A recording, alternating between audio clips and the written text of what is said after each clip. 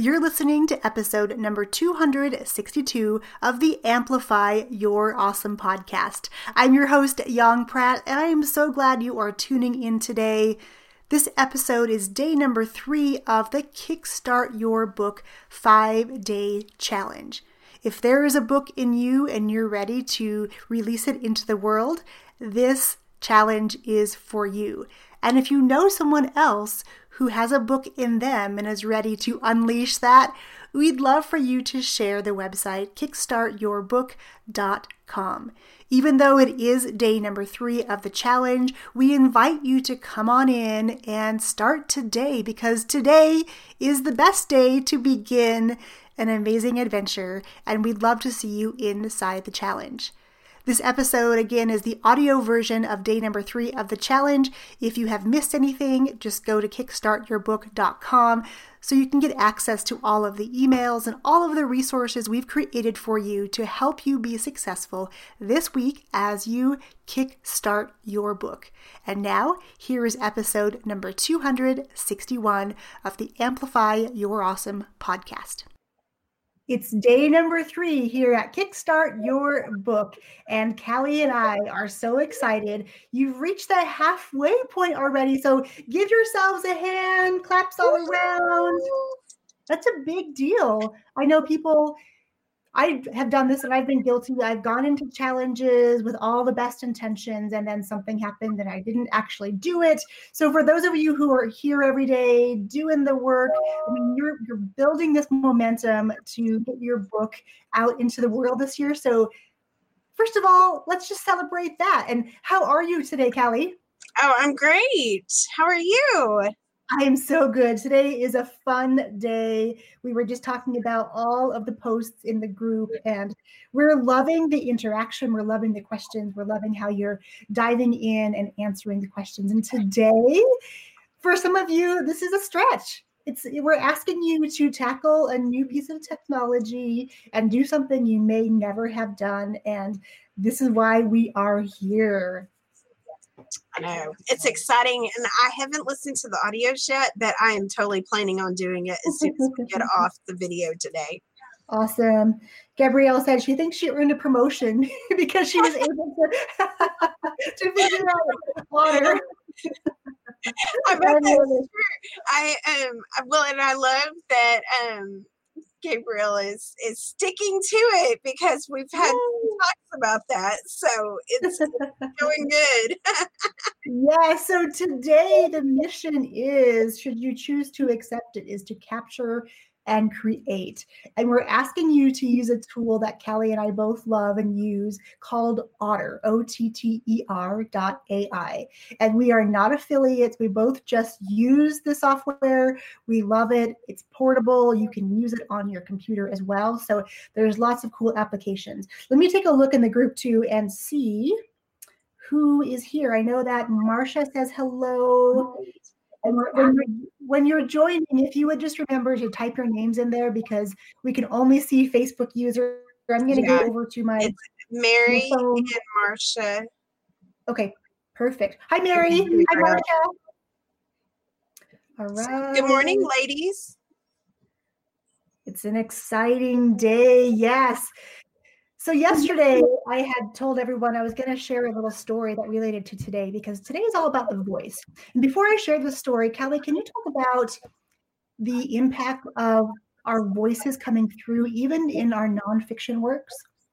Well, so I hit on this a little bit in the video that I posted earlier about word count. And so if you had a question, Nancy had the question about word count, and so I wanted to address that because I figured other people were having that same thought process. It was a great question. But with voice, so in nonfiction, it's really easy to fall into what I consider one of the biggest writing pitfalls, and that is information dumps. And that is where you just take the fact and you just like almost word vomit like facts at us. So, and usually this shows up, you can kind of identify it. A lot of times it will be like a block of information altogether, like 6 or 7 sentences, and they're all just fact. Like Yes. Just straightforward fact.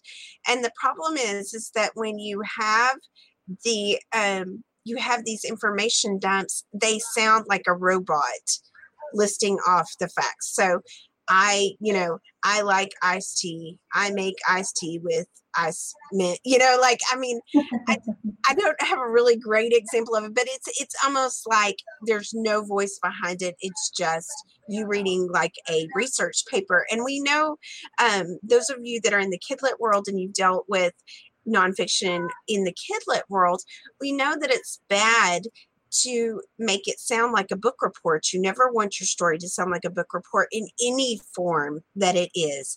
And so it's really important that your voice comes through on that, so that you're not just word vomiting information onto us. Mm-hmm. We actually feel like we're having a conversation with someone. And it's great if it's a nonfiction subject that you have experience with.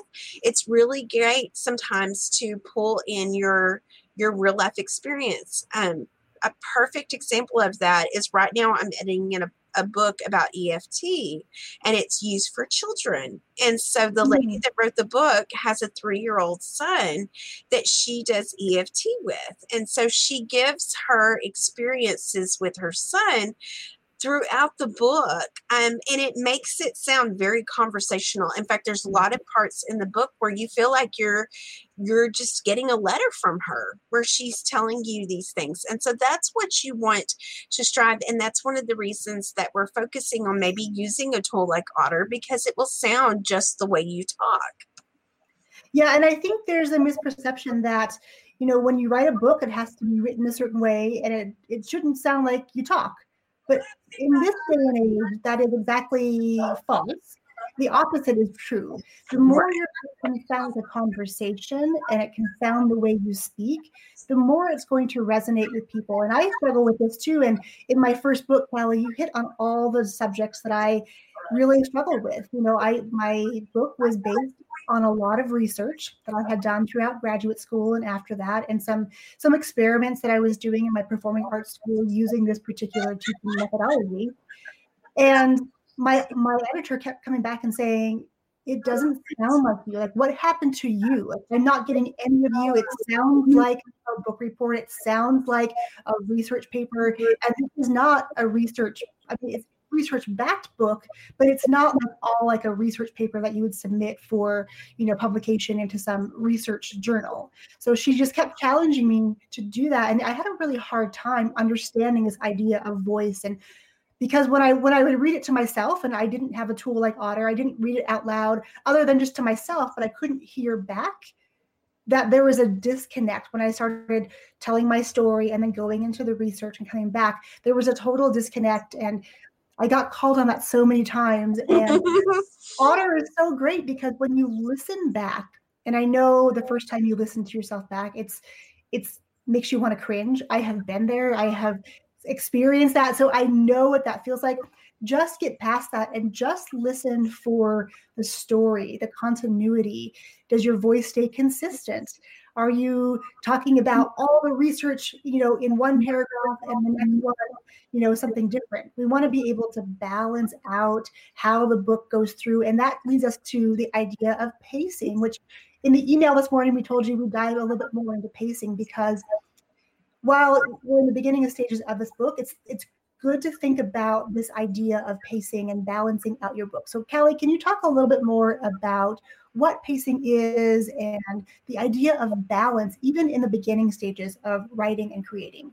Yeah. So pacing is the flow of the book, is the best way I can describe it. So when you are talking,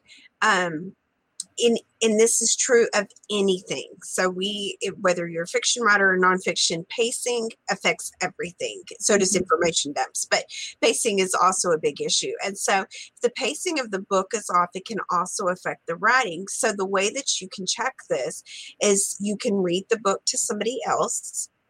You can read it on something like Otter and have it read, sounded back to you. a good way with bigger manuscripts that you can't just read out loud in one setting is just to read through it and see if there's any places that you get hung up, like that you're reading and then you have to reread parts. Lots of times that is our brain like signaling to us that there is a pacing issue. So pacing can, lots of times if you have like really long sentences, and there is another tool that we have not discussed. In fact, I'm not even sure I've told you about it, Yang, that's called readability.io. It's a free website that you can go and you can actually plug in what you are writing, and it will tell you, it will like signify things that make the real readability rating of it go up. So it will signify if you have a word that's over, I think, 10 letters, it will highlight that. If you have a sentence that's longer than 15 words, it will highlight that. If you have a lot of compound sentences, if you use passive voice instead of active voice, because the pitfall of passive voice is that it doesn't move the action forward. It kind of actually makes the action almost go backwards. So it's always important to write with an active voice. So it will highlight some of those areas for you. It's also for your story, it's good to do this for like a section just to get an idea of like, are you really speaking on your audience's level? Right. The only thing that I would actually add to anything about readability is always remember that the general audience is at like a 6th grade level. So if your readability rating is coming in really high, like say 12th grade level, which can be very common for nonfiction, ask yourself if your audience would actually be at that level. Would they be educated? Would they be, are you talking to the general person on the street? Are you talking to a specific audience that would have an upper level education? So keep those things in mind, because the general population does not have much higher than a 6th grade reading level. So, and that can speak to pacing too. If you're speaking over the readability rating of your audience, they're not going to be able to follow the flow of your book. And I did put it in the comments, Callie. It's readability.io. Is that correct? Yes. And it's free. There is a paid version that allows you to put in like longer sections and it gives you more detail. I think that if you pay for it, it's like $4 a month. So it's not a super huge investment, but I love it. Awesome. Mary says, I'm getting more from you, sweet ladies, than many classes that I paid for. Thanks for giving your heart. Oh, that's awesome. We love to hear that. Callie and I were beyond excited to class and reconnect after almost a year and really bring this to you, because we love this. We love helping you. We love seeing your ideas come to fruition, because that drives us to get up in the mornings and say, how else can we show up today? So Mary, thank you for those sweet words. Yes, thank you. Oh, Mary also asked, because I'm working on historical fiction, I use the first chapter to introduce characters and setting. The actual events come later. Is that okay? Yeah, that's absolutely okay, because so in longer stories, like middle grade and up, you want to set the scene. So you have to give your reader like a base so that they kind of know where they're at. So that first chapter is really important, because not only are you going to introduce like the backstory, like, so when a story happens, there's always something that has happened before the story before we're recording the story, right? Like there's, everybody has a story before that, right? So the first chapter is always where you're kind of presenting, like you're giving the reader kind of an insight into that backstory. Now, you don't have to like word vomit that out and have it become an information dump, because that can happen. You kind of want to give it like like almost like in bite-sized pieces throughout your first, second, third chapter, because those are really the introductory chapters where you're laying out the scene, you're letting us know, and even in nonfiction, you have to kind of give us like a place to start from. You're setting the ground. And in nonfiction, I would say that it's really important, like when you're talking about a subject, to really lay the groundwork of why this subject is important to you. Like, why are you interested in it? Why did you take the time to research it? Why are you an expert in this area? And I met with Lucy this morning, and that was one of the conversations that we had, was like, for entrepreneurs that aren't used to writing but want to write a book, and they're repurposing their content to write a book, that book then serves as a business card for them to put out into the world. Absolutely. And it also is, it's a way for them to put all of their knowledge, and it makes them an expert because they have now published a book on that topic. And so that's what's really great. And I love that you speak to this, Yang, about just taking what you already have and repurposing it to create something. Yeah, and I think the notion to always want to create, as creatives, we're always having that desire to want to do more and more and more. But at some point, when is enough enough? And so the idea of repurposing can really serve all of you, because you probably have, a whole vault of things. And when I discovered this idea of repurposing, my life literally changed, because I thought, oh my gosh, I may have created something 2 years ago and it may not sound exactly like me, so I may have to tweak it a bit, but it's still relevant to what I want to share today. It's still relevant to what I'm talking about.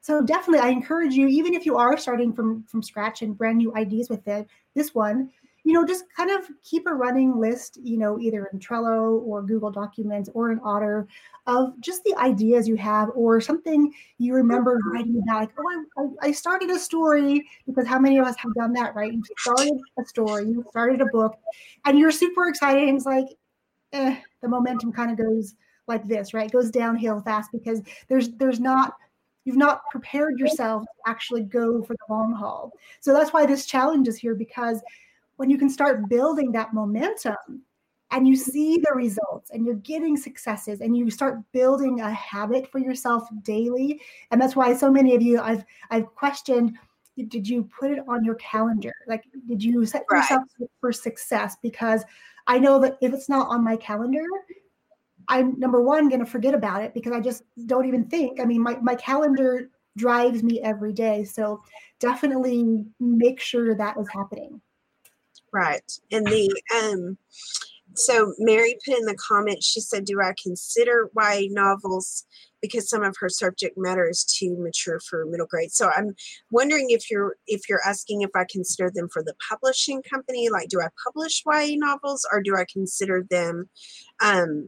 So I do publish YA novels. We've published probably 10 YA novels. I'm kind of losing count at this point. I need to get a better handle on that. Somebody asked me the other day how many books I published, and I was like, well, I don't know. I think I've used around 150 ISBN numbers.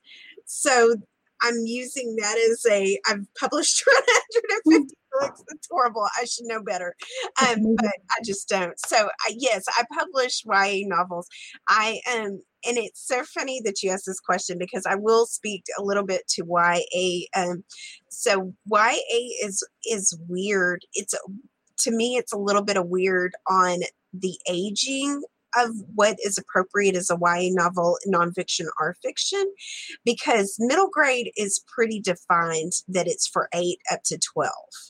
And sometimes 13, 14, depending on the readability level of the reader.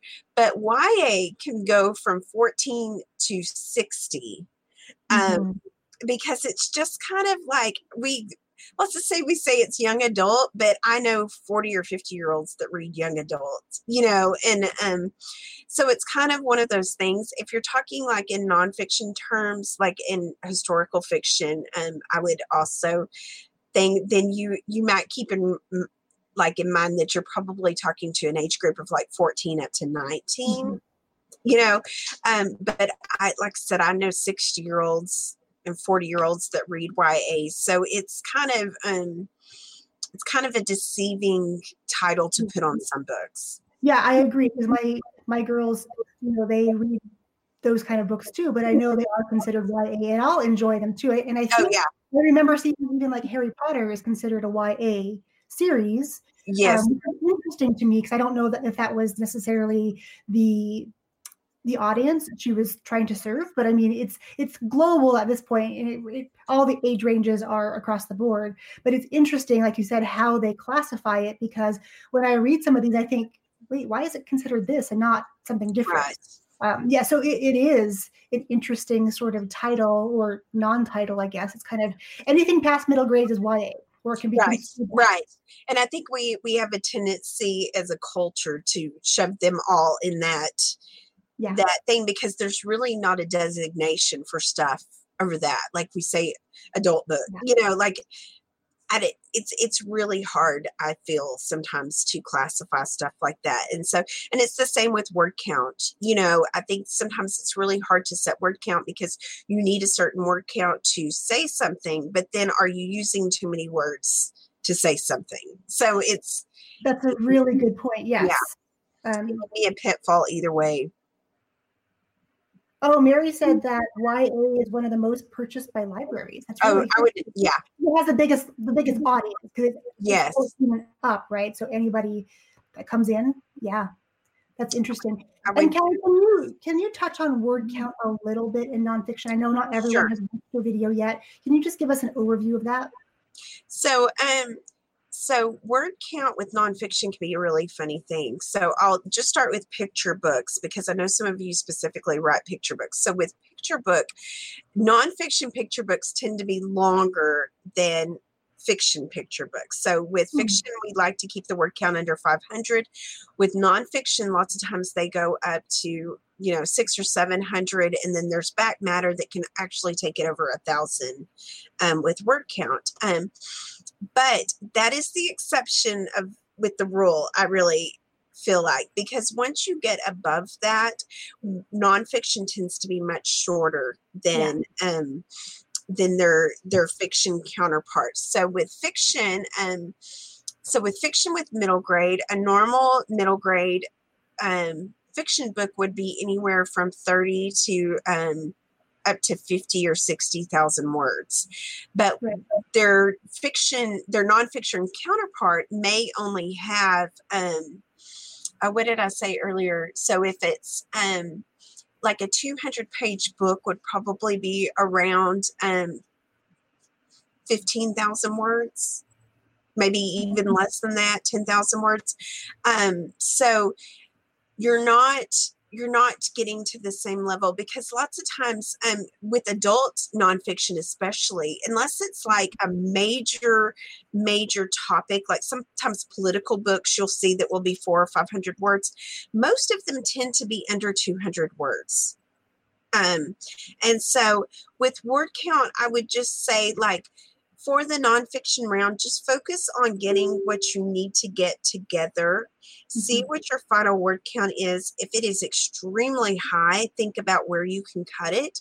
I would not worry about it being extremely low unless it comes out into under 150 pages, and then I would recommend adding more meat to it. Right, and I want to give you my take on that too, because here is my book, right? Can you see it? It's not very big. It's pretty skinny. But I have to say, I read a lot of nonfiction, and I personally, this is a personal preference, I appreciate when books are shorter and I can maybe read a volume 2 or 3 versus looking at a 400 or 500 page nonfiction book that's really meaty. I have a couple of those, and I'll get like 30 or 40 pages in and it feels overwhelming and daunting. So I personally, when I look for a nonfiction book, I like them to be a little shorter. And my book right here is 135 pages. And this is, I think, 4 by 6. So I was concerned too that when I published it, it was not long enough. And my editor kept saying, no, it's fine. It's a nonfiction. Yeah. You've said it really concisely. You were not too wordy. So, it's a quick read, because this was really a guide for parents to help their kids be recognized and excel in a school system that doesn't recognize people for certain gifts. Only they recognize very few kids for their gifts because they match certain criterion, and they only teach kids a certain way. So I really wanted to give parents something quick and easy. So I think it depends too on your audience. My audience was parents, so I knew parents were busy. They needed quick and easy wins. So each chapter has a win. There's an accompanying worksheet that goes along with it to kind of document and have something they can use to talk to their teachers in the classroom and administrators if they needed to. So in my sense, I like that. And plus, if I go someplace, this fits in my purse really nicely. Like it's small, it's light, it's portable. When I travel, I don't like to take huge tomes with me. So that's just my personal take on nonfiction and length and, the struggle that I had because I didn't think it was long enough. But I think, like Callie said, if say it in as many words as you need, clean it up, and that is it. Don't get too hung up on how many words it actually is there. Well, and I think it's very important to point out, like, if you are intending on writing nonfiction for children, that word count is like a big deal to kidlit authors. I feel, and it is. I would say that they run on the shorter side. Definitely. I was looking, I have several nonfiction books sitting on my desk, and the biggest one that I have out of them is a 289 pages, which is probably around 50,000 words is what I would say it's probably coming to. So, it's not going to be the 100,000 word novel. Definitely. For sure. For sure. I mean, and if your book is that long, I mean, I would recommend putting it up into a series, part 1, part 2, part 3, part 4, and then people can get the box sets. And there's all sorts of cool things you can do from a marketing perspective with multiple volumes in a series versus one huge thick book. Right. Well, and I reposted the address for the Readability website. It used to be readability.io, but it looks like they have changed their address. So I actually went and posted it, brought it up. So I'm not sure why they changed it, but they changed it. So it is weird. It's funny when that happens. I'm guessing their domain name expired and someone snatched it up, minutes before the person went to go renew it is what I would expect. It happens a lot. Yeah. Okay. Gabrielle says TB. I'm not sure what TB is. TB here. Oh yeah. Is that just for us to know? Yeah. Okay. Oh yeah. She put it in. Yeah, because it was not coming up with the right thing. All right. Let me make sure. I'm going back through the questions, comments. Nancy's here. Hey, Nancy. Yeah. Hi, Nancy. All right. Nancy has a question. So if I did several books in the series, each could be 10 to 15,000 words? Absolutely. And so Nancy, what you and I were messaging about earlier, I think is a great idea. And I would say that you could either do it as a long book like you had talked about, but I think because of your audience, because you're looking at that middle grade market, I do think doing it as a series, 10 to 15,000 words would make it much more digestible and accessible to that age. Because then you have like the over-encompassing that it's all the Civil War, but then they can pick and choose which subject they're interested in that. And I kind of think you could even expand on it past what you're even thinking of. And I know you've done a lot of research in that area because of your fiction books. And so I think turning that research into nonfiction is a great way. It's almost like you're repurposing your content in that. Fantastic. That way.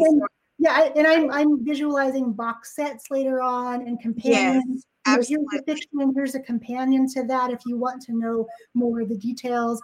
I think there's a lot of cool ways to slice and dice that. Yeah. As far as releasing the books and being kind of on a continuous release cycle. So you build up some momentum, get people reading this, they're excited for the next one. You make them wait a little bit for the book. You do the next one, have the same kind of run. And I mean, you could probably, depending on how many are in the series, you could do that over the course of a year, 2 years. Sure. And it would be awesome to see that happen. And then you can just focus on this one thing and go out there and do your interviews and do the whole bit and talk about, okay, here's what's next. Because that's always the question, right? When you write a book, well, what's next? Right. What's coming next? So I think it's a great idea, Nancy. I would totally run with it. Yeah, awesome. This is so exciting.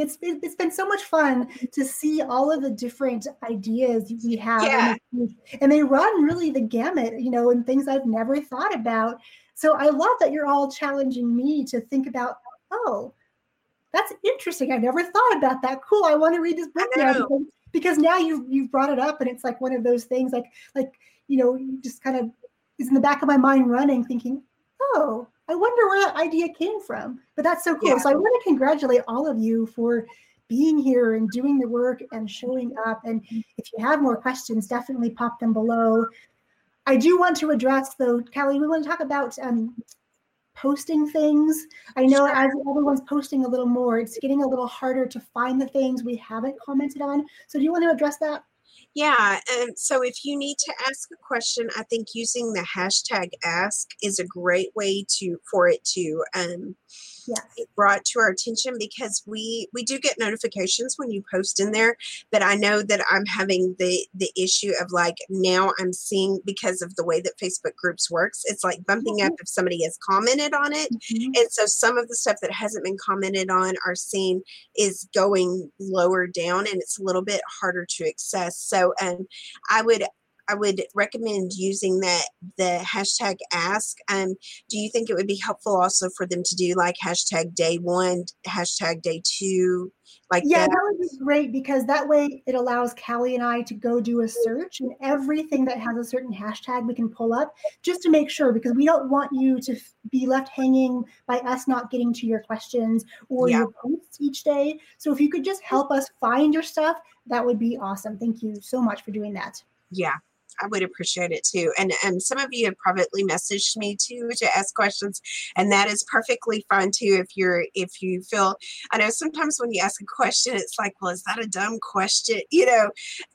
Which there is no dumb questions, but if you're afraid to post it in the big group, you can always message it to me. And like Nancy did, she asked a great question that I hadn't even thought about. And so I did, and I felt like that needed to be addressed in the bigger, audience. So that also helps us to kind of know maybe areas that we haven't fleshed out or explained as good as we did.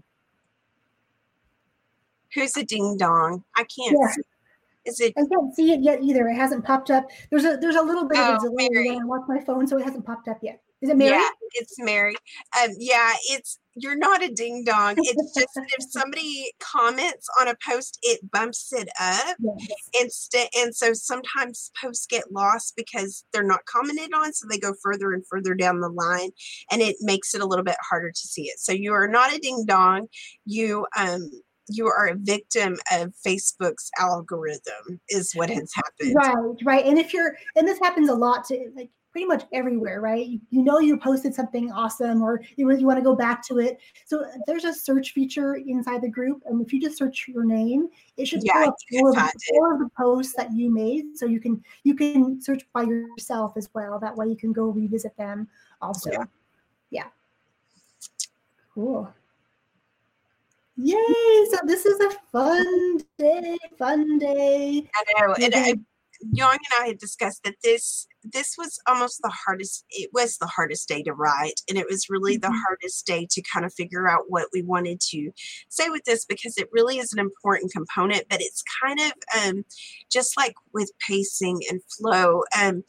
If you are not traditionally a writer, this concept is a little bit harder to grasp, and it's also harder to identify, I think. So if it's hard for you at this point, don't worry about that. It's kind of one of those things that comes just like with reading. The more you read, the better writer you come.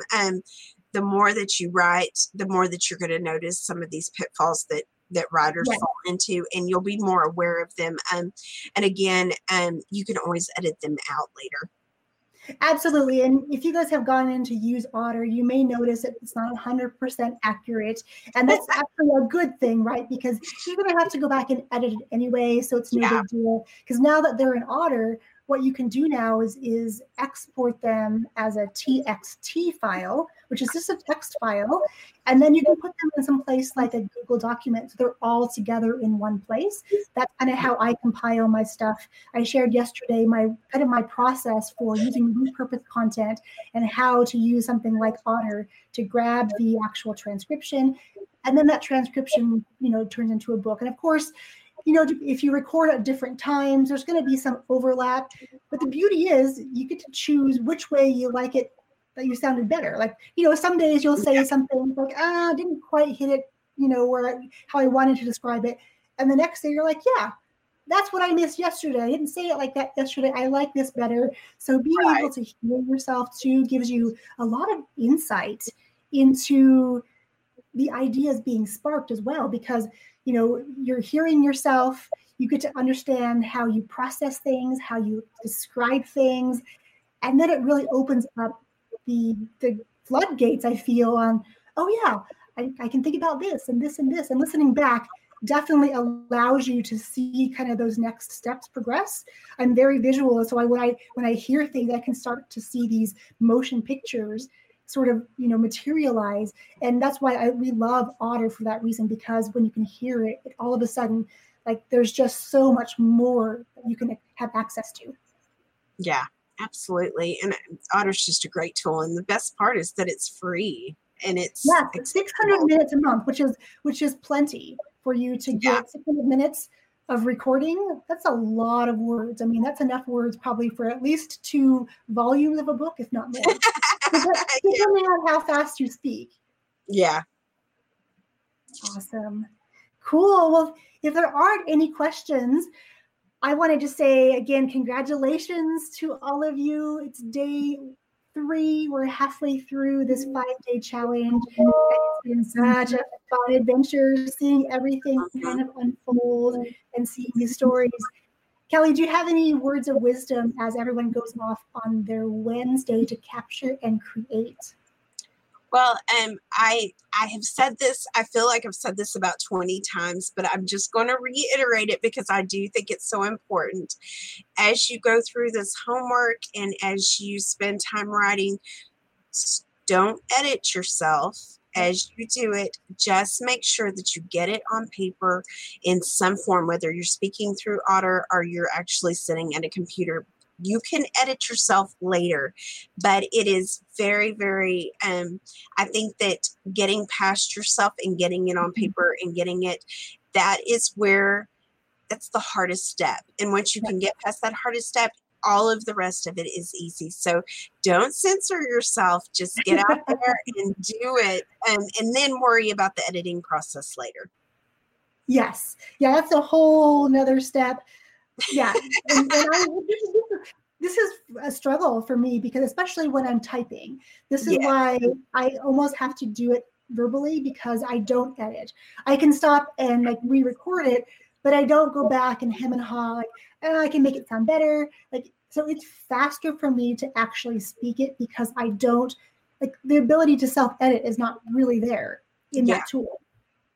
Yeah. All right, everyone, have an amazing Wednesday. We cannot wait to hear your voices inside the group. Oh, and before I forget, tomorrow we're going to go live a little bit later at 11 a.m. Pacific time. So 2 hours later, we'll make sure that when you get the email in the morning, the time is in there as well. Yeah. So, well, it's a good thing I remembered that, Callie, before we hopped off. I know. So that would be 2 o'clock Eastern time, 1 o'clock Central, 12 o'clock Mountain, 11 o'clock Pacific for y'all. So. Perfect. All right, everyone. We will see you tomorrow. Have a great day. Bye, guys. Bye. Are you fired up and ready to take action on today's challenge activities? If so, be sure to save your seat at kickstartyourbook.com. It is never too late to join us inside of this challenge. It is free for now. That will change in the future. So come on over while it is free to you and help us to help you kickstart your book this year, because sometimes all you need is a little help and a push in the right direction. We'll see you inside the challenge. Cheers.